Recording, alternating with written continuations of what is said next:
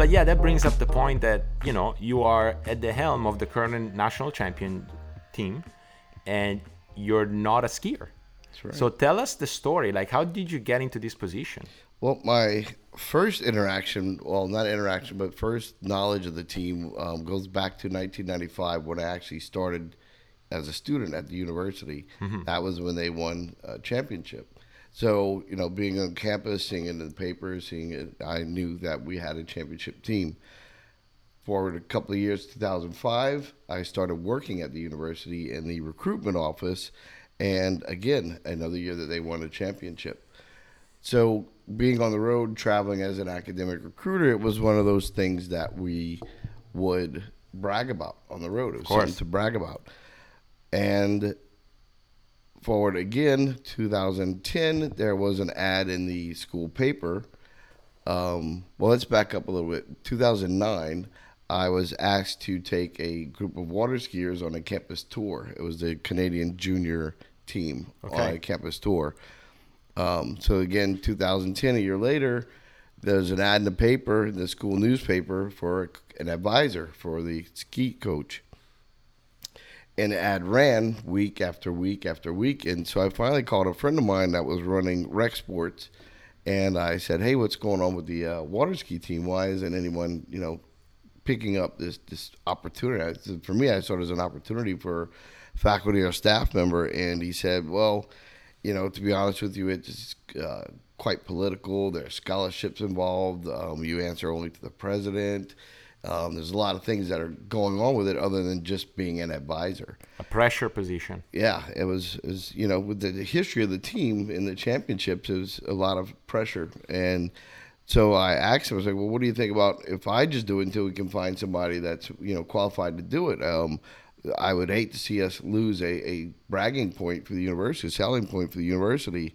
And he said, look, man, as your friend, I'm telling you, I would not touch that with a 10-foot pole. And hearing that and knowing that we would lose that, I said, well, look, we'll just sign me up for it until we can at least find somebody more qualified. And he said, look, man, I'm telling you again, as a friend, I would not go near that. You just don't want to do that to yourself. So this is 2010 or 11? 2010. Okay. Well, no, this is 2010, right after they had won. So in the fall season, 2010. Yeah, we won that one. It was my senior year, so I remember that very well. It was good. When I told him that, he's like, well, it's not that easy. You have to go and you have to interview and you have to get approved. And I said, well, it's kind of weird that I would have to go through all these hoops for a job that nobody wants. And he said, well, like I told you, it's a long tradition, a long history of the team. You're only going to answer to the president. You have to get approved by the president. And so a couple of weeks later, I get a call from Mr. Davidson, Jimmy Davidson, the original founder of the team, and he wants to meet me and talk with me and see if he thinks I'm qualified to do it. And we went and sat down at, I think it was Outback. We went to Outback Steakhouse, and I met with Scott and Linda and Mr. Davidson, and they grilled me. I mean, they were like, what is your daily work life? What do you do? Have you ever done this? Have you done that before? Do you have any water experience? And I had some water experience, but it was on the search and rescue side. I was a rescue swimmer for the sheriff's department. Right. And so they were, they thought that was at least qualifying. They thought the travel that I was doing as a recruiter was qualifying because they knew how to do all their paperwork and all that kind of stuff.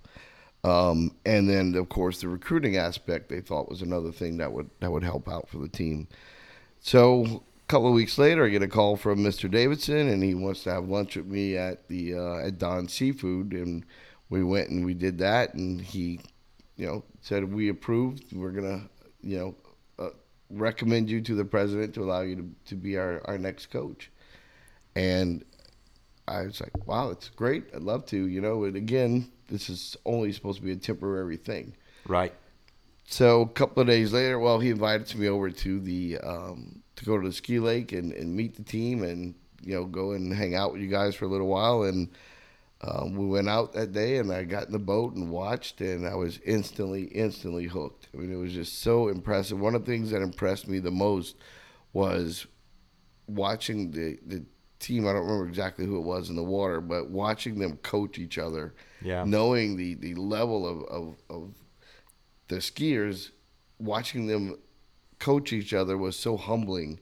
Knowing that they were taking instruction from each other, I was again instantly hooked. A rarity in collegiate sports, right? Because obviously at the NCAA level you have multiple coaches, but then even at the club level you have a figure that is generally like the person giving instructions, right?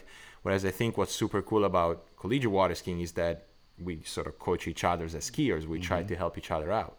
Yeah. So and that hooked you instantly. And then what made it really, the thing that got me even more hooked was our first tournament when I saw the families, and here's this great rivalry that we have with ULM and all these other schools, watching the team interact with the other ULM skiers and watching the families and hearing the stories and seeing how all of it is one big giant international family.